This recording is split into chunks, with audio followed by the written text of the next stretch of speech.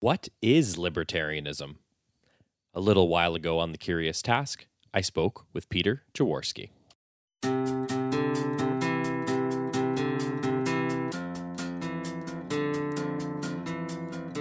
Welcome to The Curious Task from the Institute for Liberal Studies, where we explore economics, politics, philosophy, and other ideas from a classical liberal perspective.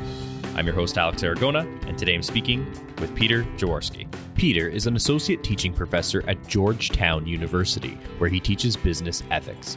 Previously, he was a visiting research professor at Brown University, a visiting assistant professor at the College of Worcester, and an instructor at Bowling Green State University. Peter's academic work has been published in Ethics, Philosophical Studies, the Canadian Journal of Law and Jurisprudence, the Journal of Business Ethics, the Journal of Value Inquiry, Ethical Theory and Moral Practice, and others. Along with Jason Brennan, Peter is the author of Markets Without Limits, Moral Virtues and Commercial Interests. One of the earliest episodes of The Curious Task explored that with him. He is also one of the co-founders of the Institute for Liberal Studies. Peter, welcome back to The Curious Task. Thanks very much for having me again, Alex. It's a real pleasure.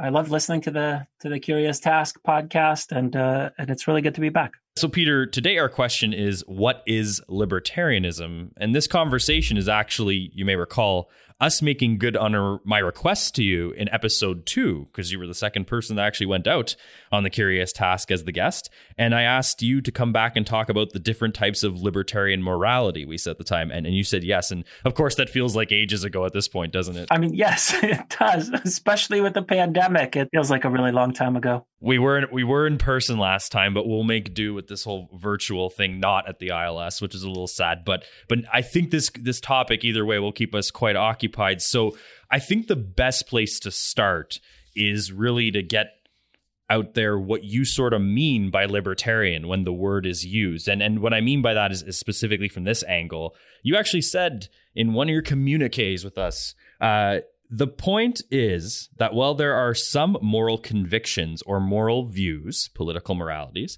that are sufficient for libertarianism, self-ownership, non-aggression axiom, whatever the case may be, none are necessary. So from that perspective, what do you mean by libertarian? Can we elaborate on that? Yeah, sure. So I've been playing with a title for this for a while, and the title that I've come up with is like libertarianisms, like plural libertarianism. The view is basically that, give me any moral conviction, any view about ethics, pick any moral theory out there whatsoever, and I can show you how that moral theory could, given certain kinds of empirical beliefs, lead to a libertarian outcome, meaning that it could lead you to endorse what I like to call the libertarian set of political institutions, right? That's basically what that means. Now, there are some views that are sufficient, as you said, for libertarianism. So, for example, self-ownership. If you read Bas van der Wassen's entry in the Stanford Encyclopedia of Philosophy, if you read that entry, you'll see that he spends a lot of time on self-ownership. So if you embrace the idea that people own themselves, much like we might own a television set or something like that, then it'll turn out that many libertarian political institutions will fall out as a matter of logical necessity, right? So it has to follow, if you embrace the view that people are self-owners, it has to follow that they are to decide what happens to and with their body, for example. So in terms of drug policy, the correct policy, if you embrace the ethics of self-ownership, is going to be that adults can make whatever decisions they want. And so cocaine, heroin, and so on should be legal. So that's one example of a moral view that necessarily leads you to embrace, again, what I call the libertarian set of political institutions, or call them libertarian policy conclusions, if you prefer, right? That view has, if you embrace that, then this follows automatically. However, there are no moral views, none whatsoever, that are necessary to come to libertarian political conclusions, to embrace the libertarian set of political institutions or libertarian public policy. Now, you asked me at the outset, what is libertarianism? And there's a couple of things to say here. So we make certain kinds of distinctions within philosophy that a lot of people don't. So when ordinary people talk about libertarianism, they often are talking about those public policy conclusions. Sometimes they are talking about ethics. Sometimes when we talk about libertarians, most people associate it with either like a natural rights theory, right?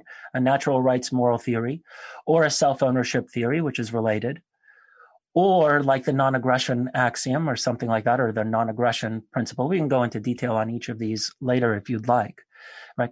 That's a conflation between like basically libertarian political morality on the one hand. So that's a kind of morality that is relevant to public policy or relevant to political institutions on the one hand, with the set of public policies or the set of like concrete recommendations that libertarians might give, or like what the government is permitted to do.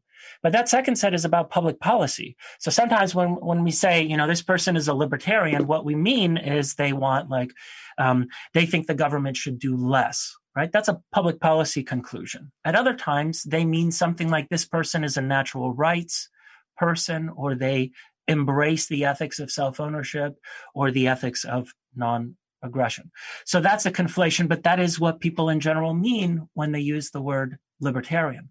But today and throughout our conversation together, I want to try to show you that not only is no moral view necessary for libertarianism, but I can show you examples of individuals throughout history who have embraced those moral views and have still come to libertarian conclusions about what the public policy should be, about what the government is allowed to do, and so on. So that's basically the broad thesis. So just so I understand that correctly, and I'm understanding you completely, that basically the idea in short is that you're a libertarian if you adopt views on public institutions and public policy that we can broadly call libertarian public policy ideas and libertarian public, institution ideas.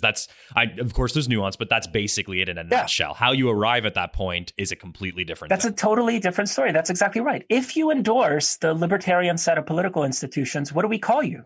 I don't understand what we would call you apart from a libertarian. Right. Like, that just is your political philosophy. And by the way, I think that's true of very many other political philosophies as well. Now, political philosophy consists of a moral view coupled with a set of public policy pronouncements, right?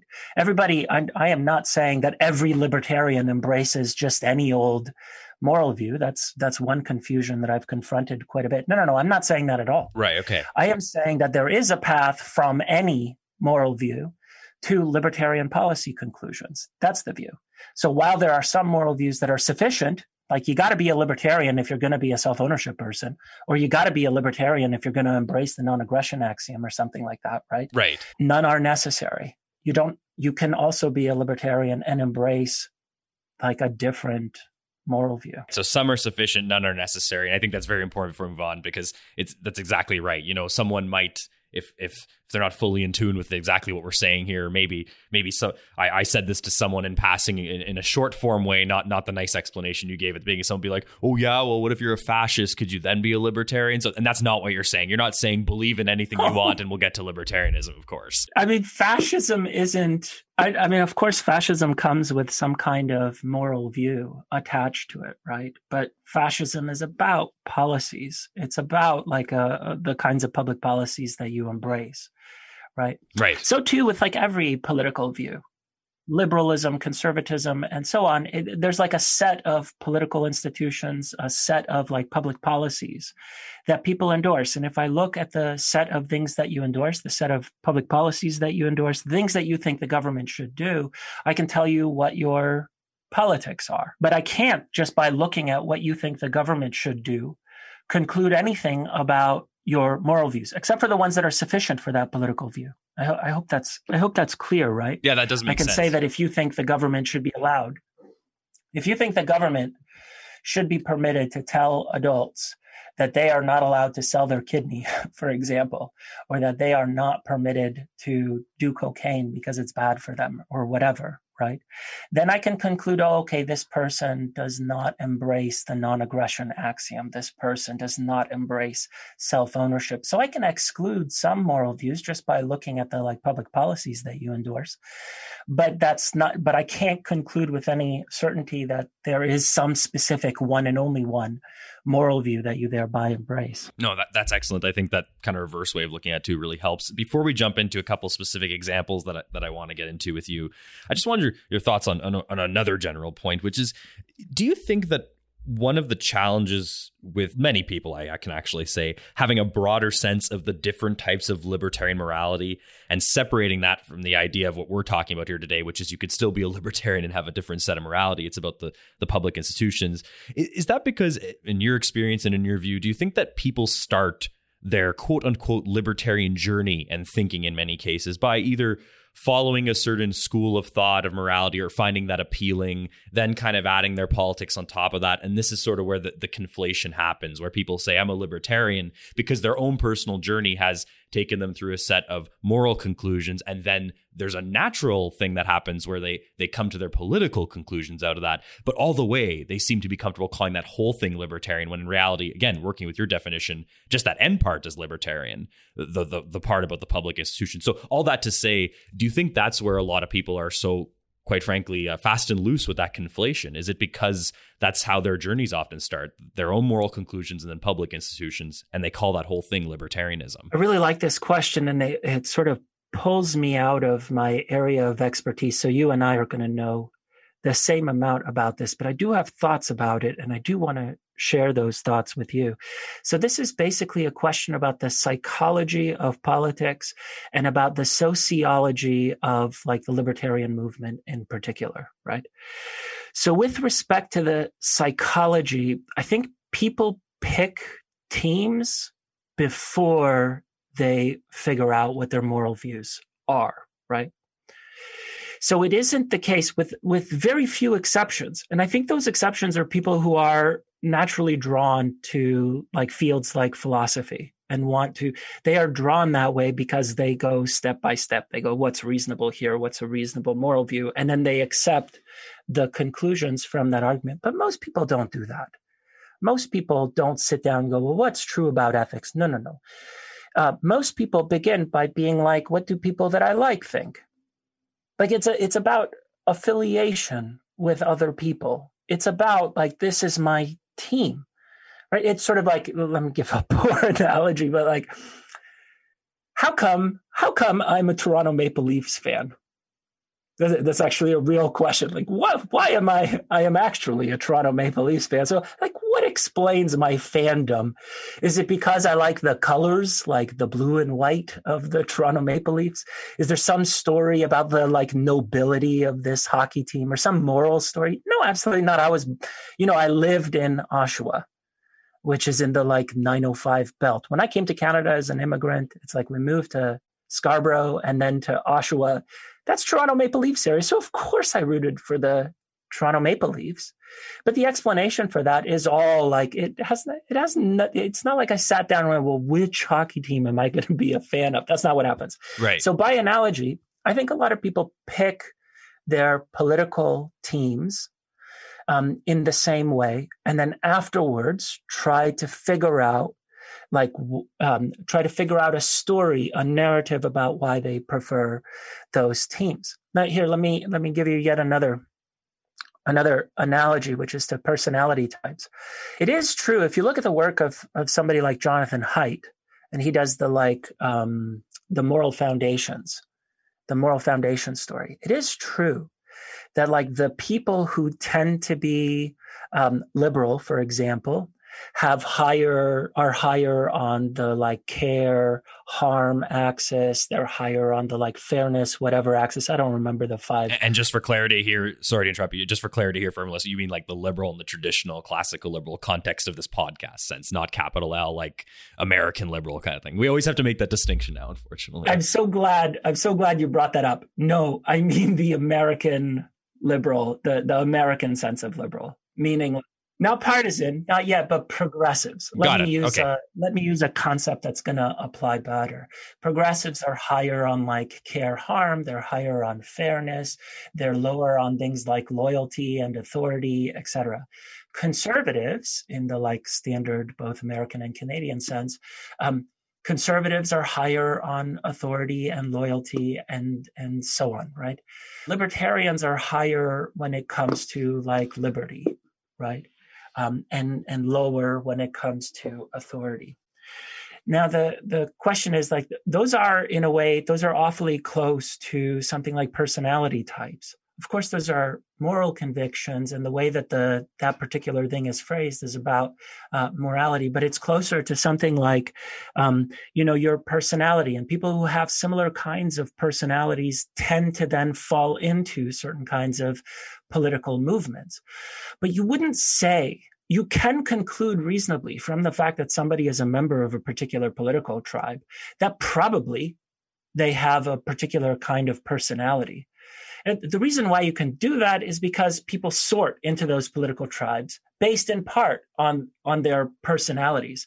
But there's no like logical connection between the personality type and the political view. There's no logical or necessary connection between those things. Like, right. You can be grumpy and a conservative or liberal or libertarian, right? You can be compassionate and be a liberal, a libertarian, or a conservative. But it turns out, given the sociology of all of these movements, that people tend to cluster together based upon a number of things, including similarities with respect to personality. And you'll find a similar kind of clustering when it comes to certain kinds of moral views. And so, as a matter of fact, most libertarians are going to be something like natural rights libertarians, or are going to be something like self-ownership libertarians, or non-aggression axiom libertarians. That's going to be true for most of them. But just as with personalities, my claim anyways is that there is no necessary connection between any moral view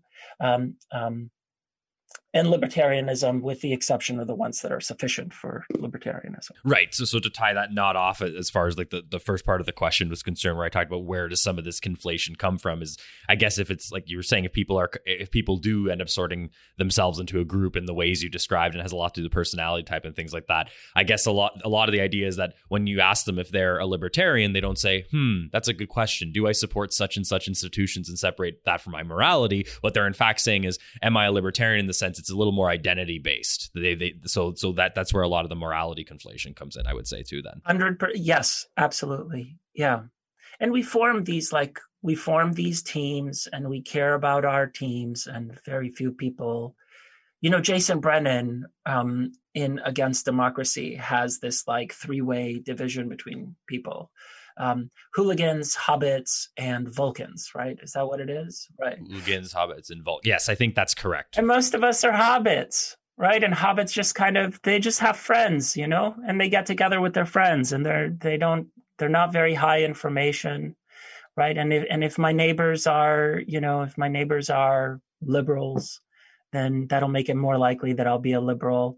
If my neighbors are conservatives, then, I'll be more likely to be a conservative. Notice that, like, if your first introduction to libertarianism is to somebody that you like is like, this person's a nice person, I really like them. And they're like, I'm a libertarian. And then that makes that person go, maybe I am a libertarian too. And then when they read the arguments for libertarianism, they are much more sympathetic, because they're like, I met this amazing human being, this person that I would love to be friends with.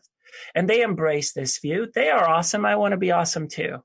So then I'm like much more partial to that particular kind of view. And then, right.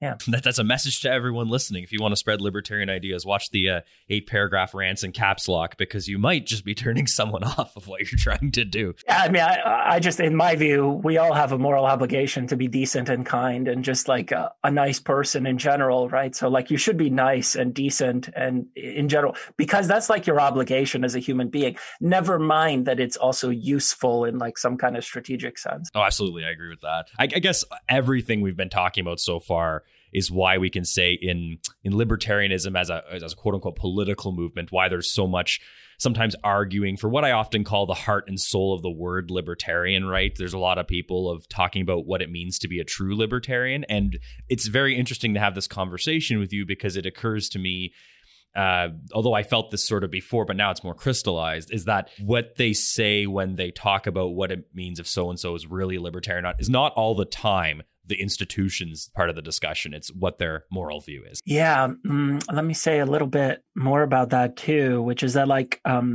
people insist this discussion about like purist libertarian, the like who is a pure libertarian. I find I'm grumpy about it. Fair enough. I am grumpy about it mostly because I think there's a whole bunch of like non-necessary things that get run into this discussion too, like from things like our fashion sense or something. Like people insist that like libertarians have to prefer certain kinds of clothing to the symbols that we latch onto. And the one that I want to raise, because it's going to be controversial, I think, is like the way that libertarians treat guns. Not only like here's like the policy view, people should have a right to own guns for self-defense or for like whatever other reason, not just for hunting, right?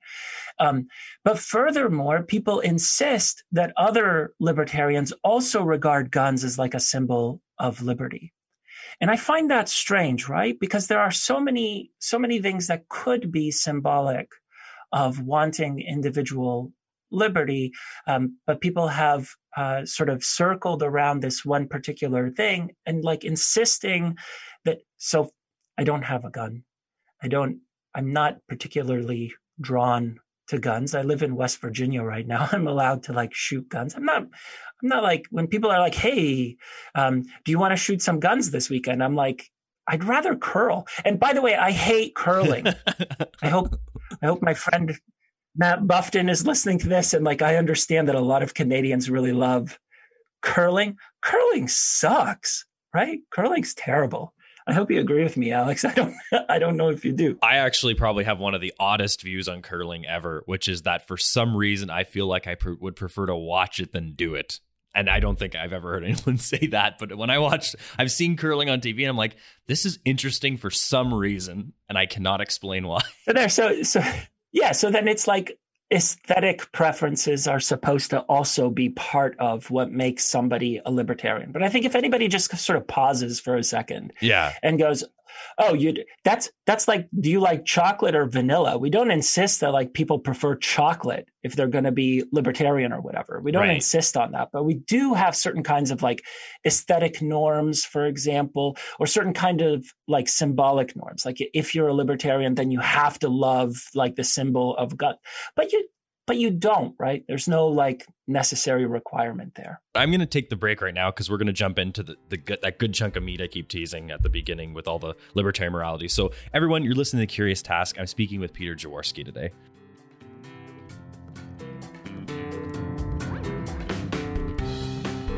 The Curious Task is a podcast from the Institute for Liberal Studies. Feel free to send questions, feedback, guest recommendations, or anything that's on your mind to curioustask@liberalstudies.ca. A special thanks to our supporters as always on Patreon, including Andy Crooks, Bryce Tingle, and Christopher MacDonald. Remember to like us on Facebook, follow us on Twitter @TheCuriousTask, and rate us on Apple Podcasts or wherever else you're listening to The Curious Task.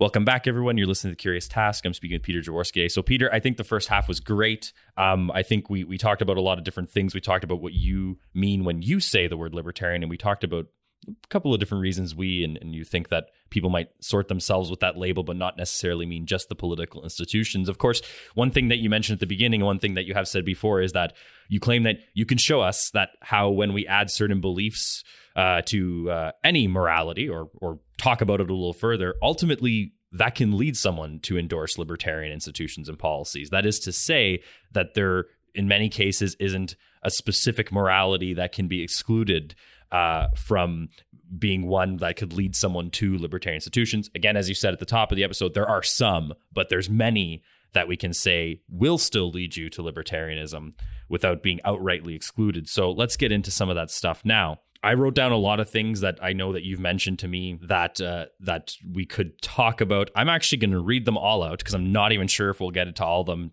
for this episode. And you pick one and we'll go with it. So we could talk about, Peter, consequentialism, including utilitarianism, Rawlsian social justice, Kantianism, virtue ethics, sentimentalism, contractarianism, communitarianism, altruism, divine command theory, selfishness. I have a couple more, but I'm going to stop there. Let's, again, not sure if we can get to them all, but everyone listening, that's the point, to say that even if we don't get to talk about them all today, Peter has noted that all of these are up for discussion. So if we don't get them all today, I apologize. Pick one, Peter. Let's talk about two things, what it is at a high level, and you tell us how we can connect that to libertarianism. Right. So let me say something by way of a preface. Sure. I call this the ought-state gap. Okay. Ought as in what we ought to do, and state as in like political institutions. And I insist that there is a gap between them, right? I'm playing on the like fact value distinction, or what David Hume called the is-ought gap. So it's the ought-state gap. And my claim there is the same as what we said at the very beginning. That like there is no logically necessary bridge between any moral view and like certain kinds of conclusions about what the state ought to do. That's broadly the ought-state gap, right? There are only a few views that of necessity tell us what the government may not do. So certain kinds of natural rights theory tell us what the government may not do. But on the positive side, there's always going to be that gap. And to demonstrate this, I can pick some of the moral views that you've brought up, and I'll try to give you like a paradigmatic person to match the moral view that everybody, by wide agreement, is going to agree is either a libertarian or is in the libertarian orbit, right? So, or an institution, right? So let's go with divine command theory. Right? Divine command theory is just the view that what makes a particular kind of action right is that God said we got to do it, right? What is good is what God says is good, and what is right is what God says is the right thing to do. That one, in a way, is really clear because, okay, so how can you get to libertarianism from divine command theory? Well, if God says we have to have libertarian institutions, then what do we have to have? Answer: libertarian institutions, right? Institutions, right? So at least theoretically, it's possible that there are Christians who insist that God does command something like that. But we can be like much more practical. And for example, the Acton Institute in the United States is, I think, like a Christian organization that is within the orbit of like libertarian views. They have very many libertarian views. You can read the Bible and you can come to libertarian conclusions, right? That's possible, right? Yep. Like many people do, in fact. There are so many Christian libertarians. You could say the same thing about the Quran. There are Muslim libertarians, right? You can say the same thing about people who are Jewish, right? There are Jewish libertarians, and so on and so forth for like any religion that you care to pick. So clearly, divine command theory is in a way kind of simple and easy, right? And people can try to come up with exceptions. Like, for example, I'm not going to remember Bible verses, so you help me if you know any. Okay, I'll try. Let's see. That like conflict, that on their face appear to conflict with libertarianism. So let's focus on the Old Testament for a second. And there's like we're not supposed to eat shellfish. Or like in Leviticus has a bunch of rules. Yes, about like homosexuality is the way it's interpreted, right? Etc. Right. The question, is that about is that about personal morality, or is that about what the government ought to mandate? People go in different directions on this, but for Christian libertarians, right, and for Jewish libertarians who take the Old Testament as the like launching off point, they say that is actually about your personal morality. And they say more than that. They say that if there is a law against like shellfish, then the reason why people don't eat shellfish isn't because the Old Testament tells you to, right? But because maybe you're afraid of punishment. And so, in fact, you are not living a godly life, as it were, right? When you just obey the law because you're afraid of the punishment. So the Old Testament and the New Testament has a number of like moral prescriptions. It tells you to behave in certain kinds of ways. Now, if we make the government do it that way, then it's not the case that you are living a moral life, because it's not enough that you just do what the commandments tell you to. You're supposed to do the commandments, what the commandments tell you to do, for the right reasons. And the reason that you like don't eat shellfish, if you don't eat shellfish, for example, is because you are you read the Old Testament and you are trying to live a godly life. Say, I use shellfish as like a silly example. There are others, right? So that's one kind of example. Let's talk about another one, which is like consequentialism. Consequentialism is the view that what makes something like a particular action right is that it brings about more of the good, right? And then different specific types of consequentialism are going to have different kinds of theories about what is good. And the most obvious and the most like historically popular version of consequentialism is utilitarianism. So it has the same structure, maximize the good or bring about the most good. And then it has a theory about what makes something good, which is old school utilitarianism was hedonism. So pleasure and avoiding pain, right? So what is a good action? The one that brings about what is good? Pleasure is good. What is bad? Pain is bad. What makes an action the right action? If it maximizes pleasure or minimizes pain, right? So that's the theory. And in principle, notice, right, you might not be a libertarian if you adopt utilitarianism. And lots of people say, well, if you're a utilitarian, what if you think that like the way to bring about the most pleasure is to have a really robust welfare state and to like, I don't know, lots of things that the government might be able to do. That's true. But like, please notice that John Stuart Mill, for example, is like a paradigmatic instance of a utilitarian who came to libertarian conclusions, especially in his book on liberty. And notice what you needed, just as in the divine command theory sense, you need a belief about the content of what God tells you to do. So that's what will determine whether you end up a libertarian or not. So in this case, you need a story about the empirical facts. And if you think that, like, for example, freedom of speech, freedom of expression leads to good outcomes, understood as more pleasure, less pain, then you're going to embrace freedom of speech and freedom of expression, which is one of the like public policy views that are like libertarians embrace. And John Stuart Mill did that, right? And in his book on liberty, he's like, look, we can't shut people up because, for one, we can learn something from people who are in the wrong. The truth will win out in a marketplace of ideas. We might be wrong about what we believe is true. And so having people who express positions that not everybody holds or very few people hold, or like minority views, can like lead us to truth or whatever. So he gives all of these, like, he makes all of these empirical claims. And the reason why he ends up as a libertarian on at least the issue of freedom of speech is because he thinks that like the empirical facts are going to lean in the direction of more liberty. And to take a more contemporary example, someone who I enjoy very much, take Dr. Chris Fryman, who has appeared on The Curious Task. Chris Fryman is a utilitarian and Chris Fryman is a libertarian, right? So here are two examples. I mean, natural rights theory. So that's one where it's sufficient. So if you think something like, and natural rights theory is that like people are born with certain kinds of rights. And amongst them are rights to life, liberty, pursuit of happiness, if you want Thomas Jefferson style natural rights, property, if you're more into somebody like John Locke, for example, or Robert Nozick, right? Those people ended up being libertarian, but in a way, it doesn't matter what the empirical facts are, right? If you think that like you have certain kinds of natural rights, then the government isn't allowed to do certain things, even if the world, say, would be a better place. And one interpretation from that point of view is actually that the government existing at all is a violation of those rights. Like that's not all of them, but as a subsection of that group. Yeah, absolutely. So anarchists, right?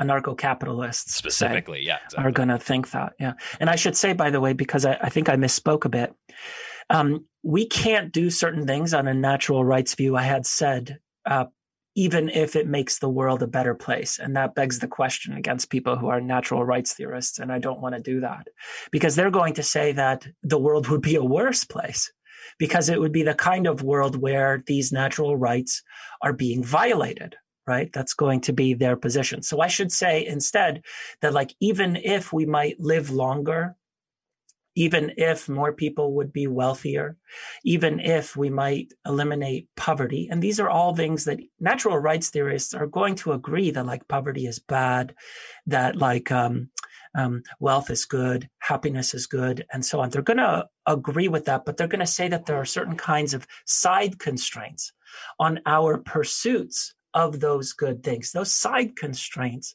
are our rights. And so even in the pursuit of good things, there are certain rights that we cannot violate in the process, right? So I just want to make clear that from the natural rights perspective, the world would not be a better place if governments were busy violating rights. That's like Robert Nozick's view, John Locke's view.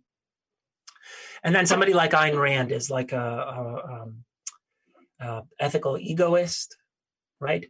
Sometimes she's a little bit like a kind of Aristotelian in a way, right? But she thinks that like, we each of us have a right to pursue our own interests, right? And we are, in a way, we have to pursue it in a rational way. So we have to be, and she insists that like selfishness is good, not bad. So contrary to what most people say, she says selfishness is good, but she means something very specific by selfishness, right? Which is captured by like, rational self-interest and like what is in fact good for you and so on. But Ayn Rand is clearly a libertarian, right? There's no question that that's the set of public policies that she endorses. Those are the political institutions that she endorses. Adam Smith and David Hume are like sentimentalists. Broadly speaking, I'm going to do a really poor job of describing sentimentalism to you. So I'm just going to skip it, but like you can look into it if you'd like. Somebody like Michael Huemer. So let me contrast Michael Huemer, who's a philosopher at the University of Colorado at Boulder, is a friend of mine. He's a great philosopher. I recommend his book, Ethical Intuitionism, right? He says that like we have certain kinds of intuitions. They're like gut feelings. Like we feel a certain way about certain kinds of things. And at the right level of abstraction, that is where the truth about ethics comes from, right? And he's like, that's true more broadly. And for people who are angry about intuitionism, and I will include my old friend Jan Narveson in this camp. So Jan Narveson is opposed to intuitionism. His view is contractarianism. I promise I will describe each of these in a second. Okay. But for now, Jan Narveson thinks that like intuitionism is garbage. We can't ground our moral views on intuitionism, he says. But somebody like Michael Huemer is going to respond to somebody like Jan Narveson by saying, well, I accept a whole bunch of different intuitions. And for you, Jan Narveson, you rest the entire like moral story on one giant intuition. Okay. So intuitionism is like, we've got a bunch of intuitions. Intuitions are actually epistemically how we can know the truth about ethics.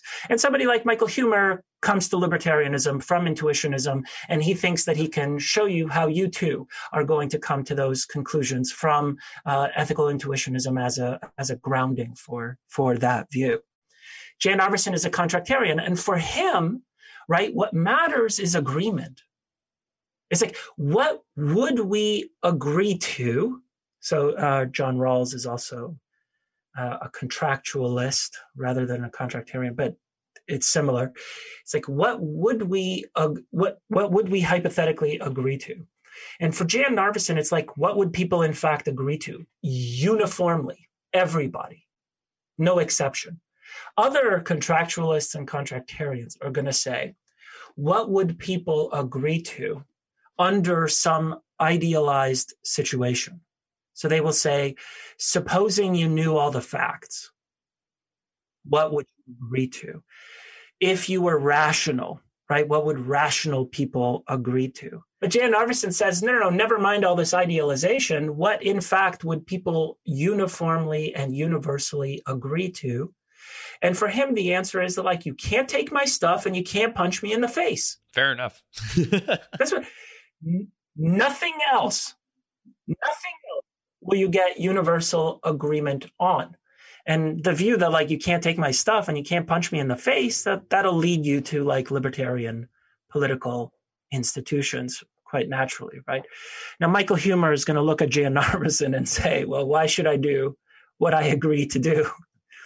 Right? It's like Jan Arveson has one giant intuition, which is that, like, you got to keep your promises, right? So Michael Huemer is going to say that's like an intuition. I should add, like, a few other people, like Roderick Long is like an Aristotelian virtue ethics person. Somebody like Ludwig von Mises is a utilitarian, right, in terms of his moral views, but definitely a libertarian in terms of the public policy prescriptions. Friedrich Hayek is more or less like a John Rawls kind of person. He's like a bleeding heart kind of liberal, and yet the institutions that he endorses are libertarian. Milton Friedman is a weird one. Yeah, he's the sometimes one we were talking about before. Yeah, Milton Friedman is like, when he's doing his work in economics, it's pretty clear that he's like a consequentialist and a kind of almost utilitarian kind of person. And in that economics work, he embraces libertarian political institutions. He argues in favor of the free and open market, right? Free trade, freer immigration. We can talk about immigration too if you want, right? But like, but in his like explicitly political philosophy work, he's closer to like a natural rights theorist or something. In like Capitalism and Freedom, he says people have certain rights or whatever. So Milton Friedman is like sometimes natural rights, sometimes consequentialist / utilitarian.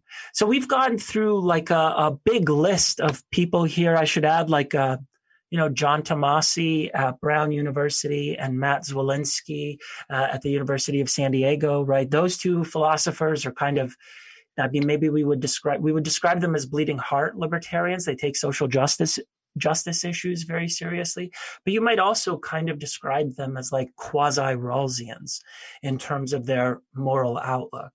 But their conclusions are decidedly libertarian. So let me summarize everything that we've done here. Yeah, for sure. First, I've given you examples of moral views, and I've given you paradigmatic instances of people who embrace those moral views and come out the other end as libertarians. In most of these cases, the question of whether or not you should be a libertarian doesn't hang on what moral view you adopt, because I've just shown you that there are a whole bunch of paradigmatic libertarians who reject the non-aggression axiom. Yeah. Right? Who reject self-ownership, who reject natural rights theory in favor of some alternative moral view, and yet nevertheless end up endorsing the very same political institutions that natural rights theorists, self-ownership people, and so on embrace.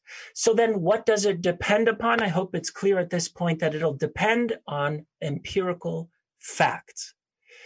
So if you're a utilitarian and you think that like libertarian institutions are going to maximize pleasure or whatever, then you'll be a utilitarian libertarian, right? If you embrace if you're a communitarian and you put pride of place on our relationships within a community, if you think that having a smaller government leads to more private community, then you're going to be like, oh yeah, I'm really sympathetic to the libertarian position. So we need to know, what do you think is good? What makes something right? We need to know that. Then we need to ask you like, tell me, how do you think the world actually works? What do you think would happen if the government were to restrict speech? Would that be a good thing or a bad thing, right? And then depending on what you have to say there, depending on your empirical beliefs, you can come out a libertarian on the other end. Ta-da! I hope I have shown what I am trying to show. What I think is that any roads could lead libertarians. Put differently, if you tell me your moral views, like you might you might still be a libertarian. So if you're arguing with someone about, say, self-ownership or something like that, because you want to convince that person of libertarian conclusions, right? You needn't have the debate at the level of ethics. I mean, of course you should, because that matters more, right? The truth about ethics is more important than the political institutions that we embrace. What we are obligated to do, what is good, what is the right thing for me to do, is way more important than like what kind of political institutions should we have. So you should definitely have moral disagreements, but don't have them as like a proxy war over libertarianism. Right. Actually, and I'm glad you said exactly that, because as you were talking, I wanted to bring up this point here that at the end of the day, I agree. I think this is a great way to look at things personally, and I agree with a lot of it, if not all of it. So I sort of wanted to bring up a point about libertarianism and politics, specifically libertarianism as a political movement in relation to our discussion here. I saw someone once say, and this was on Facebook, and they are what I would call someone within the libertarian circles, libertarian movement. I'm not going to say their name because it's on their Facebook. It's privacy. I don't want to get into it. But one thing that they've said that's kind of resonated with me is that when it comes to libertarians as a political movement, especially in electoral politics, is that the movement itself can seem to decide if at the end of the day, and I think specifically here we can think of the movement in the States, let's just call it the Libertarian Party, for instance, for the sake of this discussion. It can't decide if it wants to be something that wins elections or a philosophy club. And I think that's an interesting way of looking at it. Now, putting aside anybody listening or even yourself, Peter, what you think is the best type of morality or what you consider yourself morally, or whether or not we would all agree with libertarian institutions for a second, I think it's, at least in my view, that's correct. That's one of the problems here. And I think our conversation sits beside that problem, that at the end of the day, if you do believe in libertarian institutions as far as public policy is concerned, then the last thing that's productive is to sit around and have this conversation we just had ad nauseum without going to win an election. That's not to say what we just did is unimportant. It is to say that when we get to that political institution part, that if that's what we, quote unquote, as libertarians are occupying most or almost all of our time with, how's that going to help with implementing these libertarian institutions? I know that was a lot for me to say, but do you agree with what I'm saying, or do I sound crazy? But that's kind of really what it's coming down to me when it comes to the political movement that is libertarianism in, let's say, North America. So I think you're exactly right about basically all of that. I'm going to say a few things that are unrelated to the things that we said at the beginning, or in the middle, I should say, and just harken back to what we talked about at the very beginning. Sure. Because there is the question of like the sociology of the movement, and then a practical question about what's best in terms of getting the right policies in place. So in terms of the sociology of the movement, look, like we all want to be around other people, and we want to spend time with like-minded people. It gives us a sense of meaning, a sense of purpose. And like pushing for certain kinds of public policies is a really like meaningful thing that like people love to engage in. I think the Libertarian Party, it is like, it's supposed to fulfill like different goals. So on the one hand, it's like, if you're a political party, then the newspapers want to talk to you. Like if you're just like, hey, I'm Alex, I'm a libertarian, right? The CBC isn't going to be like, oh, we better talk to Alex, he's a libertarian. Yeah, nobody cares. Nobody cares. Yeah, but there's all these like there's all these like political parties, and it's election time. And so then it's like, libertarian, what's that? Let's go talk to them. So on the one hand, the Libertarian Party fulfills the function of letting more people know about libertarianism. And so sometimes when I talk to people like that, they say, look, the primary function of the Libertarian Party isn't to win elections. The primary function of the Libertarian Party is to spread like the philosophy of liberty, right? That this is the like most effective way to spread the philosophy of liberty.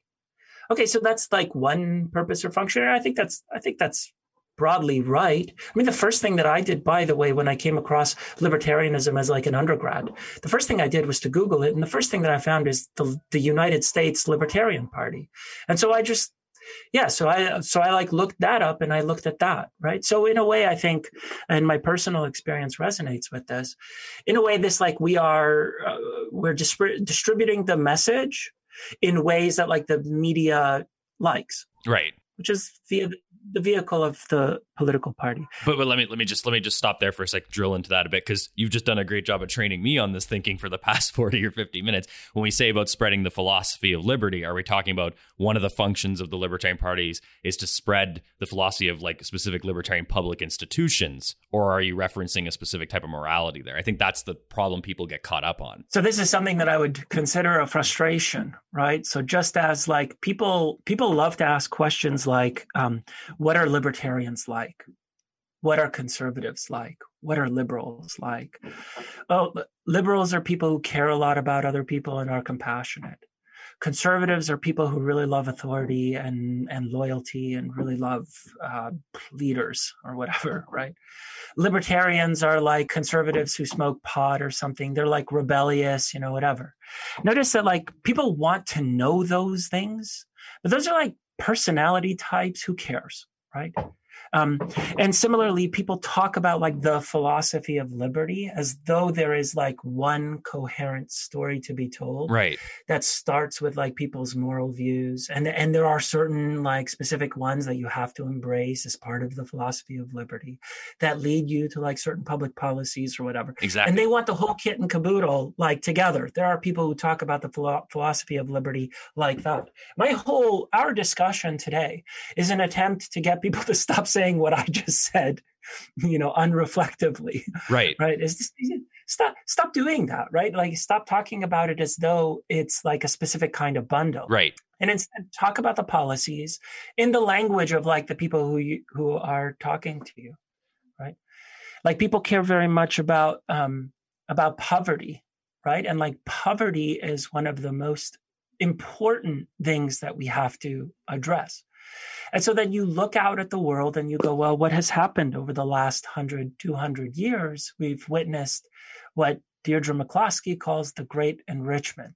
And then you can wonder, like, well, which institutions, what policies led to the elimination of a lot of global poverty? And the answer seemed to be, in my judgment, they definitely include elements of the libertarian political institutions. So like free and open markets, globalization, freedom of trade, immigration, these kinds of things have helped to alleviate poverty. So you can say to somebody who says that their primary mission, their morality tells them that like the thing that matters the most is global poverty. You can tell them, well, the institutions of liberty, right, are an effective tool to pull people out of poverty. And so you should endorse those institutions for that reason. Not because people are self-owners or whatever, right? But for this other reason. So anyways, people conflate all of those things. I hope that our conversation helps at least some people to stop conflating it. Because notice who we are reading out of the libertarian movement. People like Ludwig von Mises. How can you read that person out of the movement? Clearly, if Ludwig von Mises is anything, he's a libertarian. So too with Friedrich Hayek. I understand that there are people who think that that's controversial. Those people are just wrong, period, full stop. Right? Yeah. Especially in the context we're discussing. Absolutely, right? Yeah, so like Friedrich Hayek, Ludwig von Mises, Robert Nozick, John Stuart Mill, John Locke, Adam Smith, David Hume, right? They are all libertarians. If your view about what makes someone a libertarian reads those people out of the group of people that count as libertarians, then your view needs work. You have the wrong view. And so then my question to you is, what do those people all have in common? Answer, it is not their convictions about ethics. Because they are utilitarian, natural rights theorists, more broadly consequentialist. There are some ethical egoists and so on and so forth, right? They don't share. That is not what stitches them together. Instead, what stitches them together is a commitment to certain kinds of public policies, a commitment to certain kinds of political institutions, a commitment to a certain view about what the government ought to do, but they have different moral reasons for coming to the same conclusion. So what makes someone a libertarian is that they endorse those public policies, that they endorse those political institutions. It is not that they think that everybody has it is not, by the way, here's like the Stanford Encyclopedia of Philosophy entry on libertarianism says that like what libertarians are people who value individual liberty above all else, or something to the effect of that. No, you can hate individual liberty and be a libertarian in principle. It is true as a sociological fact, not as a philosophical fact, that most libertarians are going to value individual liberty. Now, there's a different way of putting it, right? One way that it's like what you might wonder, well, what is the set of like libertarian political institutions? And then to answer that question, you can say something like, well, what institutions do people who embrace natural rights theory or self-ownership or the non-aggression principle, what institutions do they endorse? And you'll get a nice list. And then you say, if you endorse those institutions, even if you are not a natural rights theorist, not a self-ownership person, not a non-aggression axiom kind of person, right? If you embrace those political institutions, then you count as a libertarian in the public policy sense of that word. Yeah, that makes a lot of sense. So if I were to flip that around and someone came to you and said, Peter, and this is obviously just a completely made up example, I'm Peter, I have the power to make the libertarian movement in, let's say, North America better as a political movement. I'm going to be the chief of whatever party or whatever. I'm going to be some social thought leader. And I want to help spread the idea of what libertarianism is on the one hand. And I want to also explain to people more concisely what a libertarian is. You would, again, this is from a practical movement perspective in terms of the movement, you would advise them, what I'm hearing is to basically, the way we can summarize this conversation, which is tell them to stick to the idea that what makes someone libertarian is what kind of political institutions and public institutions they're in favor for, not to get into all this other stuff. That would be like the practical advice for how to quote unquote fix or improve the libertarian political movement, broadly speaking. If that's what I'm, if someone's come to you with a question, that's what I'm hearing, the kind of thing you'd say. Because it would be conceptually clearer. Because that's the fact at a conceptual philosophical level. Right. Right. That is what the concept is, and that is what it requires. In terms of practical advice, like what would make libertarianism more appealing to other people, that's like a different question. That's not what I meant by that. That is different, exactly. And to sort of close, as you said before, to tie the knot on the discussion of the Libertarian Party, there are people who think that like this is actually, they are trying to win elections, and they have had I guess some local successes in the United States or whatever, and I think that's fine too. That's fine too. My own view is that I'm not a fan of partisanship, period. So I kind of try to advise people not to be involved in political parties, period, right? To instead focus on the policy issues and then to work with whomever agrees with you on that policy issue. If it's New Democrats, then work with New Democrats on that issue. If it's liberals, work with liberals. If it's conservatives, work with the conservatives, right? The fear that I have is that political parties, they're people's identity, it just ties you to that so much. And I think you can't honestly look at the moral issues. You can't honestly look at policy without first checking with what your political party says about that issue. Because people value their being a liberal, their being an NDP member, their being a conservative, more than they value the truth about what will make the world a better place. I think that's sad. And so I recommend against. Having said that, you and I have lots of friends who are partisan and are incredibly thoughtful people who prioritize the right things. So my advice is a general piece of advice for people in general, but then there are exceptions to the rule. Those are people who often find themselves in conflict with their own political party, and they prioritize what is right, what is good, and what is true over their team. And not even, and just to add to that point, not even the point about self-identification and wanting to be on a team, but also we haven't even begun, and we're not going to start talking about that now. That'll be a whole different episode, to bring in the discussion about how all the practical implications of winning elections, and if you hit your wagon to that partisan train, basically, you're into a whole different set of considerations that very well make you sacrifice your principles and what's good. Namely, do you want your seat in the next election? That's a whole different discussion. So there's definitely problems that come with that. Peter, our time has pretty much wound down here, and as you know, I want to make sure that the guest has the last word in the episode to tie a knot on things, put a finer point on the expiration of the question. I think this part is going to sound very similar to things that you've said before. So let me just say, ultimately, I think it's a great message you're trying to get across. So Peter, one more time, let me ask, what do you hope the main takeaways is for someone listening to you here on what libertarianism actually is? To count as a libertarian, you have to endorse the libertarian set of political institutions. That's it. Your reasons for endorsing that libertarian set of political institutions can be as wide and varied as possible. Any moral view can lead you to libertarianism.